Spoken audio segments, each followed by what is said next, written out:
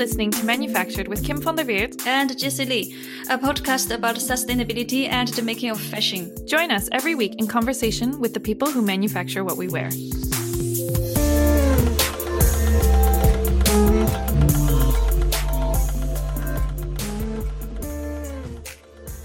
In part one of this conversation, we chatted to Miran Ali about the Star Network's origins. How did it come about? What was the process for getting it set up? How did they address supplier fears regarding collaboration? What kind of issues were suppliers keen to collaborate on? And which issues are off limits?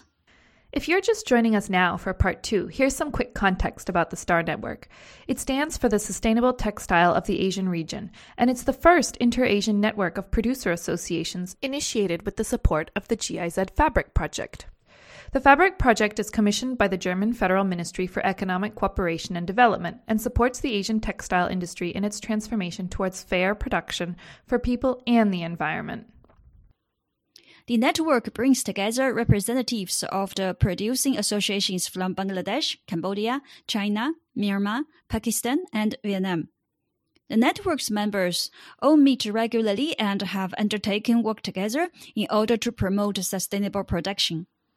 According to their spokesperson and our guest today, Miran Ali, they represent over 60% of the global market share of global apparel and footwear factory exports. They've been in the news a lot the last couple of weeks because they've announced a pretty groundbreaking initiative which was launched in partnership with GIZ Fabric and the International Apparel Federation, also known as the IAF, calling for better purchasing practices. IAF members from 3 additional countries have already joined the initiative. In this episode, we get into the details of this initiative. On which issues, exactly, does the Star Network hope to put forward minimum standards? What has the process for agreeing these standards in and amongst the suppliers been like? Do all the suppliers agree, or are there areas of contention? And, of course, what comes next? Miran wears many hats. He's the managing director of Bitopi Group, an apparel manufacturer based in Bangladesh. He's also the director at the RMG, Ready Made Garments Sustainability Council in Bangladesh, director of the Bangladesh Garment Manufacturers and Exporters Association, and, as we already mentioned, he's also the spokesperson for the Star Network. We also want to highlight that GIZ Fabric has a great online seminar series called Getting Through the Crisis Together, Asian Dialogues on Sustainability in the Textile and Garment Industry. Miran was a speaker on both the first and the 11th seminar within this series. All the seminars are free and available online, and we highly recommend checking them out. If you are on Instagram, please follow us to grow the conversation at manufactured_podcast. Or sign up to our weekly newsletter instead on our website, www.manufacturedpodcast.com, to find out what we're reading, what we're thinking, and what we're wishing. If you'd like to support us financially, you can make a Patreon donation via our homepage. To find out more about the GIZ Fabric Project and the seminar series Getting Through the Crisis Together, Asian Dialogues on Sustainability in the Textile and Garment Industry, check out the links we've put in our show notes. And finally, don't forget to leave us a rating on iTunes and hit subscribe.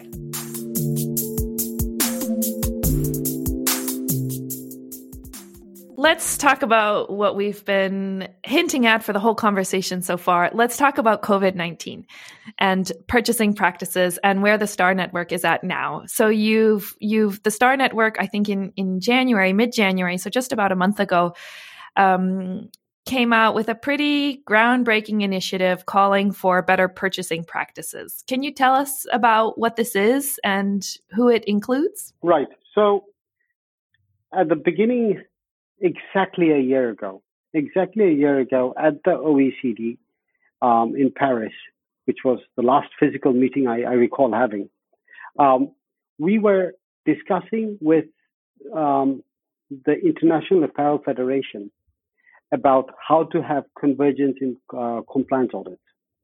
Subsequently, we all came back to our countries and we started seeing the problem with the COVID crisis, which initially started as a supply chain problem. We were never worried about getting COVID in our own countries or the world shutting down. We were worried, are my fabrics going to be shipped out on time or not? And I recall distinctly at that time thinking, okay, well, Chinese New Year holiday is going to be over this date, so my fabric shipment should be starting by the end of February. Okay, I can meet my production schedules. The entire conversation, and I've also visited several customers in Europe. The entire conversation everywhere was all about supply chain resilience in terms of raw materials, chemicals, byproducts, additional chemicals, all of that. Come March, the conversation started changing. Middle of March, third week of March, we started seeing the global lockdown. And then obviously we had a period of sheer panic and completely unaware of how to deal with it. After the first couple of weeks, we actually got the Star Network together again virtually and started again sharing ideas, discussing what's happening in Cambodia, what's happening in Vietnam, what's happening in China. This is end of March, first week of April. So end of March, first week of April, what was happening was we were all shut. But each one of us was dealing with it differently. So we were also discussing about what sort of assistance we are asking for the government and so on. Then towards this period, we also made our first joint press release ever, where we committed ourselves to trying to save our industries and requesting brands to not engage in behavior that is short-sighted and destroys industries in particular countries. That was our first joint press statement. Prior to that, we've never actually made a press statement ever. Prior to that, nobody even knew the Star Network existed. Sorry, which month was that? I'm trying to remember now. This is back in April. April, yeah. Okay. April of last year, we did our first press statement where we, it was just a request, call for support from the brands buying from all of these countries. Because one of the things that we discovered back then was that we are all facing the same problems, the same challenges. Then we started talking, Alexandra and I. And Alexandra here refers to Alexandra Benz, the coordinator for regional cooperation and the country coordinator for China as part of the GIZ Fabric project. Started talking with the IAF, Matthias. And here Miran is referring to Matthias Crité of the International Apparel Federation. About how can we take the Star Network's already strong linkage, but take it to another level where we can have a conversation about some of the problems that we are now dealing with in terms of brand behavior. That is what led us. And of course, something like this, it took a long time to really flesh it out. And it was only much later, it took us a few months, and obviously we were all dealing with our personal crisis and our business's survival. So it took us a while to get this thing together. But then we decided that there are 5 key issues that we need to work on. Number 1 are the payment terms. So what we have done is that the Star Network has gotten together with the International Apparel Federation, with the support of the GIZ, and we have decided to embark upon this purchasing practices project. It's not a very well named project. We need a better name for it. And we have identified 5 key themes that we need to address, discuss, or propose solutions or changes. Number 1 is payment terms. Now, what do we mean by payment terms? Well, simply that. What are the payment terms? What is a fair payment term? What is an unfair payment term? What changes can you make fairly to a payment term? The next one would be on pricing and negotiation. Now, when we say pricing and negotiation, we're not trying to say that, okay, this is the minimum price that you're going to pay for all of us. Well, that's not going to work. We all have different prices. But there has to be a logic and a rationale towards how you arrive at certain things. And one of them happens to be how do you negotiate? Do you negotiate by force, by sheer fact of your strength of your buying power? Third delivery conditions. So in terms of delivery conditions, what we were thinking about were, at what stage is it your liability? At what stage is it my liability? How much are you allowed to postpone or delay shipments? At what stage are you allowed to postpone or delay shipments? Then we come to one of the most important points, planning and information exchange.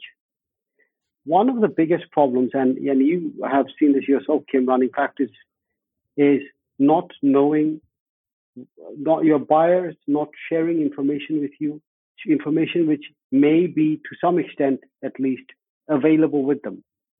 And by not sharing this, you mean about like their basically about yes. how well the products you make them are actually selling. How well are the products actually selling? What is the inventory situation? What is the next order situation? What's the plan? When am I going to get my next order? Is it going to be what, so this is something that we also want to talk about, that there has to be some degree of commitment to some level of planning and information exchange, without which a factory cannot simply function. That now, whether that information comes with a 3-month, a 90-day window, a 120-day window, or a 3-week window, depends on which country you're talking to, but there are minimum standards.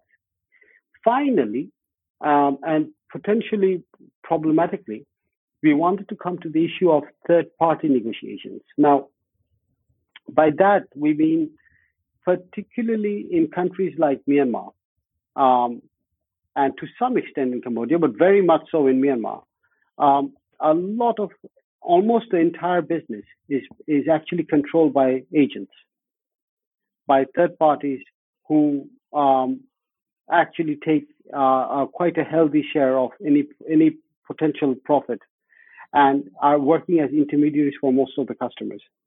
Now, what is the what shall I say? To what extent I can hold a big European brand or a big American brand to a certain level of accountability, but when this trickles down to a third level agent working in out of some other country, how do I hold that agent accountable? To what extent is the brand accountable to? I mean, the accountability of third parties is something that we never discuss. Yeah. Can you give a bit of context for listeners who might not be as familiar? Why do these agents exist? I mean, why not go direct? So agents exist for a variety of reasons. There are certain brands who choose to work through importers because they choose not to work directly with factories. There are some brands which work only directly with factories and will not work with any importer. There are others where the importer is giving an additional service which a factory cannot provide in terms of, for example, financing or design or credit terms or delivery to warehouse. And it can also simply be because the factory itself cannot open the letters of credit for buying the raw materials. They don't have the credit line. Or it simply could be that the brand doesn't want to buy direct. So why would that be? That could be for a variety of reasons. One could be because you're too small. One could be you feel that you're not, it's not your key strength, or it could be because you don't want to deal with the hassle. It's interesting because a lot of the reasons, basically, it sounds to me, tell me if I got it right or not, but it sounds to me like a lot of the reasons for working with an agent have to do somehow with managing distribution of risk, right? You mentioned that the agent would offer a service that the factory could not in terms of letters of payment terms or letters of credit or whatever that might be. Is that right? That is true in some cases.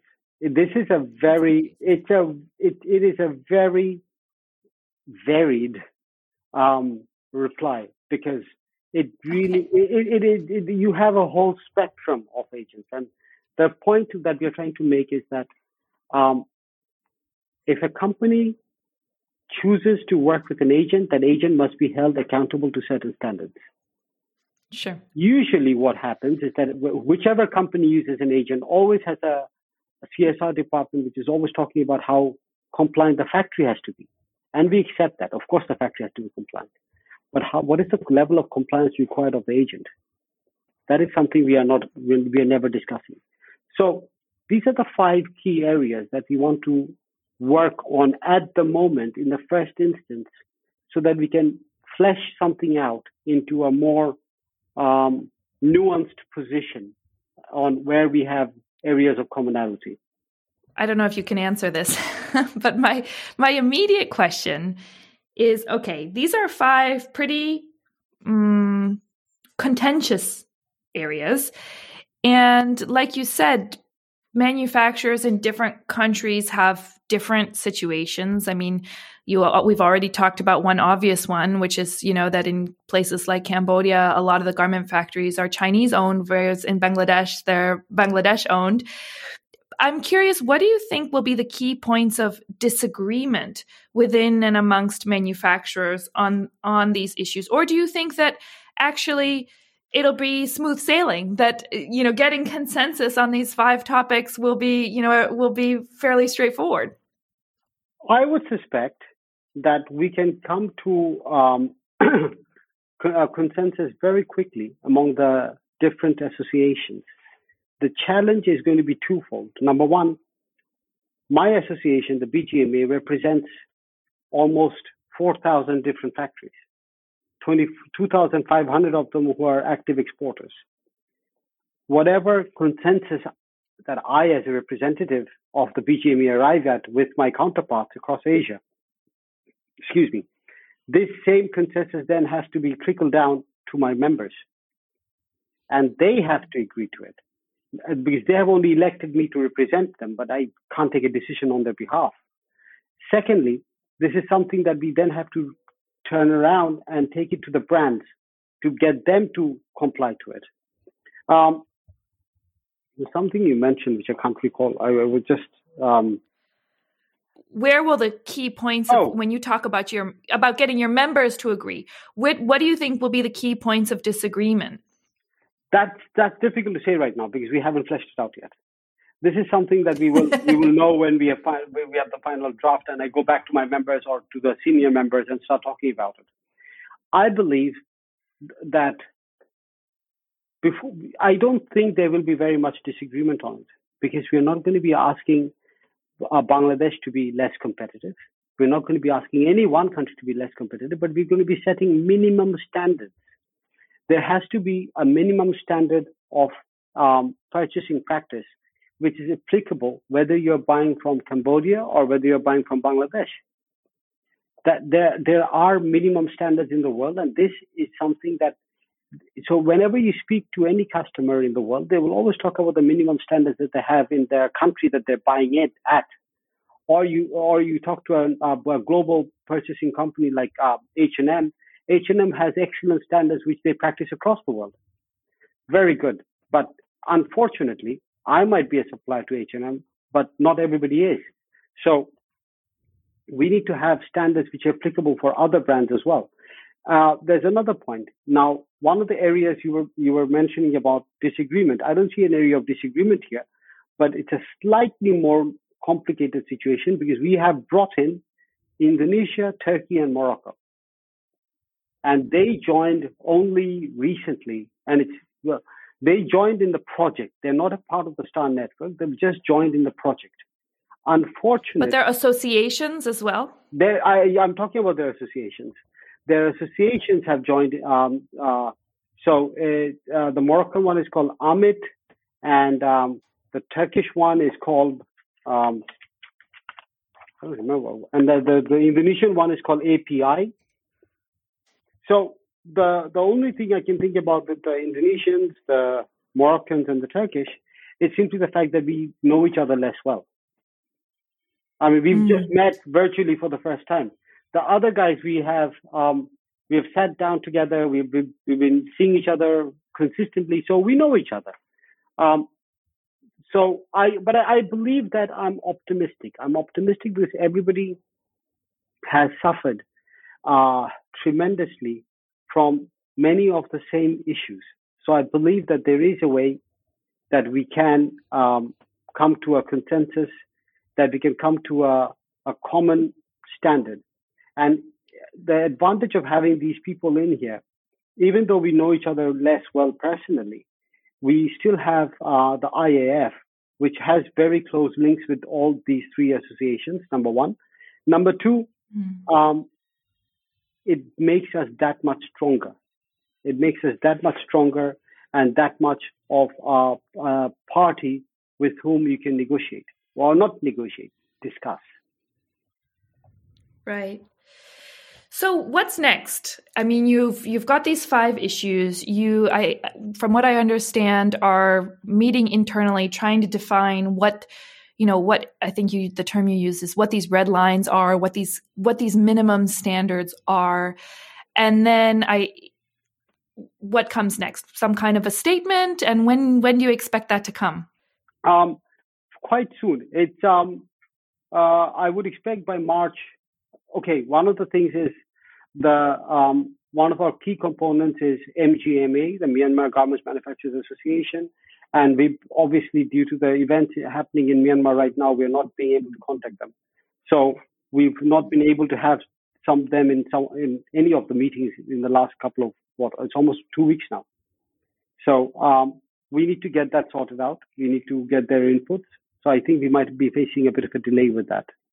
Other than that, otherwise our plan was beginning of March, so we might be pushed back by a few weeks, depending how fast things will normalize.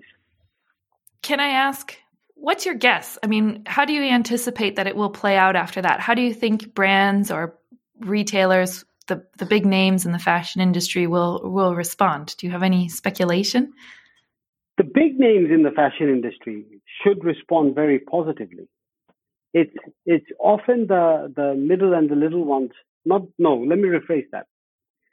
Companies which are genuinely interested in improving the lives of the people who make their apparel, who really not just say things in CSR statements, but mean what they say.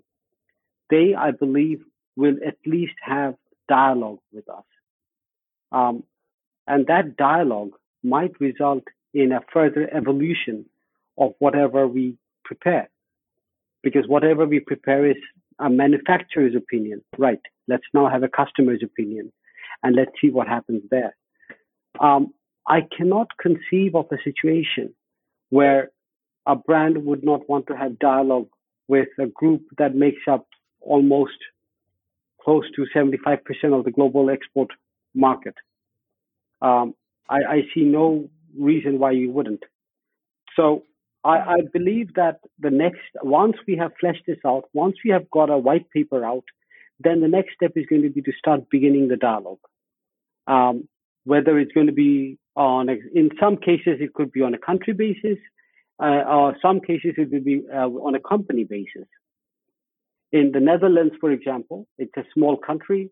It's easy to do it on a company on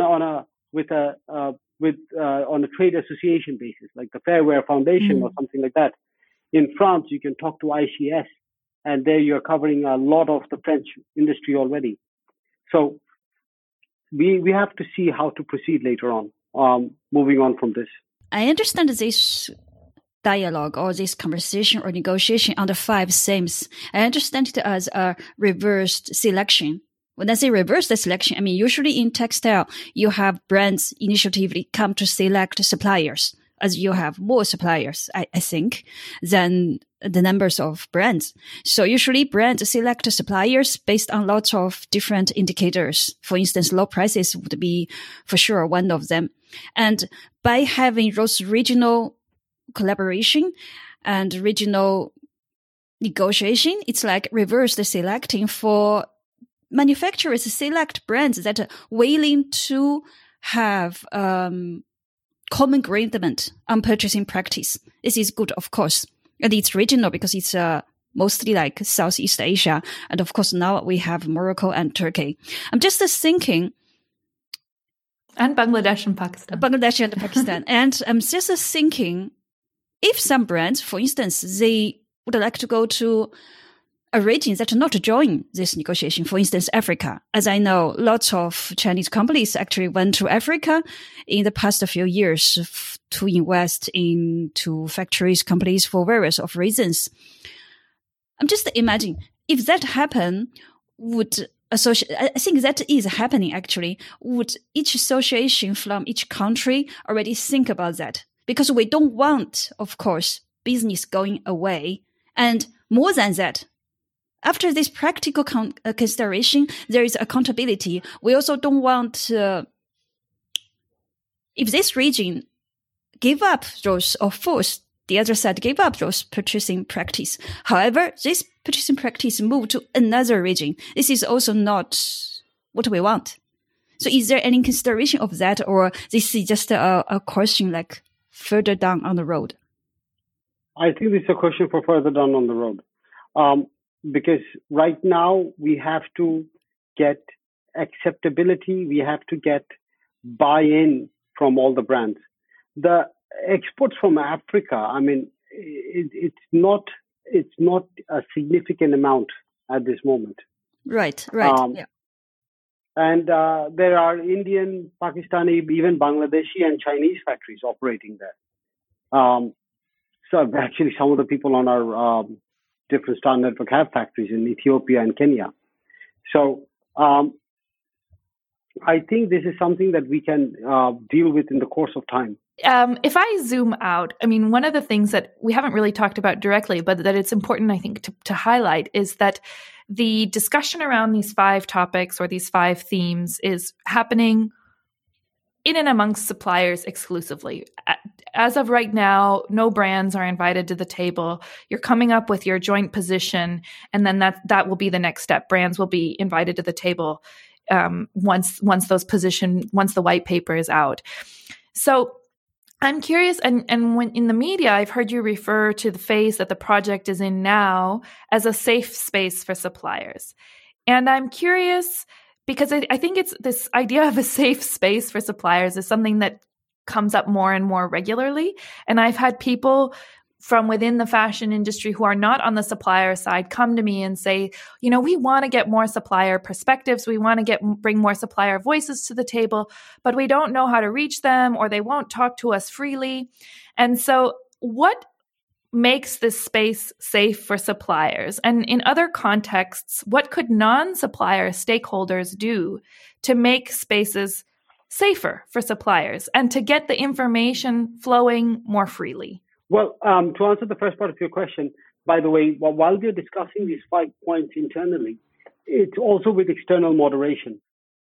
So, for example, we got Marsha Dixon from Better Buying, Olivia Wyndham-Stewart, or Tom from Alvanon, Edwin Kay from HKRTA.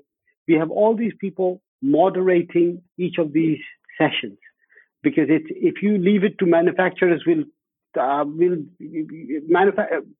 having a group of manufacturers around the table is like, herding geese. You have to have a moderator there, somebody with the ability to process all of this information and synthesize it into a correct direction. So in addition to that, we also have an advisory board. The advisory board consists of representation of brands, trade unions, other organizations like ACT, Action Collaboration Transformation, the OECD, and a couple of others. So we have what we are going to come up with is what we're trying to do is come up with a white paper, which is not going to be something that is going to be some blue sky idealistic demand that's never going to happen. We want to make it as acceptable as possible and as fair as possible to all the stakeholders involved in our industry. Now, in terms of the safe space, a lot of times as a manufacturer myself, I would think twice, or I probably wouldn't speak about a specific brand in any negative way, because that brand might be my customer, and I may justifiably or unjustifiably be nervous about it. That same thing applies to countries. and associations. If you're a major customer in a country, you might not want to criticize that customer. When we have our internal discussions, when we have our groups together, it's always on Chatham House rules. So we can, if there's an issue with a particular customer, which happens to be a major issue, which does violate certain minimum standards of what we think is fair or unfair, and we now have a platform to take it up, which we never have had in the past. Thank you for listening to Manufactured. To learn more about our guests and the issues we've chatted about today, sign up for our weekly newsletter on our website, www.manufacturedpodcast.com, or find us on Instagram at manufactured_podcast. We'd also love to hear your stories and what you think. Collecting with listeners is the most rewarding part of what we do, so please don't be shy. To be the first to find out about new episodes, subscribe on Apple Podcasts or wherever you get your podcasts. We'd also love it if you left us a review. Leaving a review helps other people find our show. And finally, if you'd like to support us financially, you can make a Patreon donation via our website homepage. Thanks for listening and see you next week.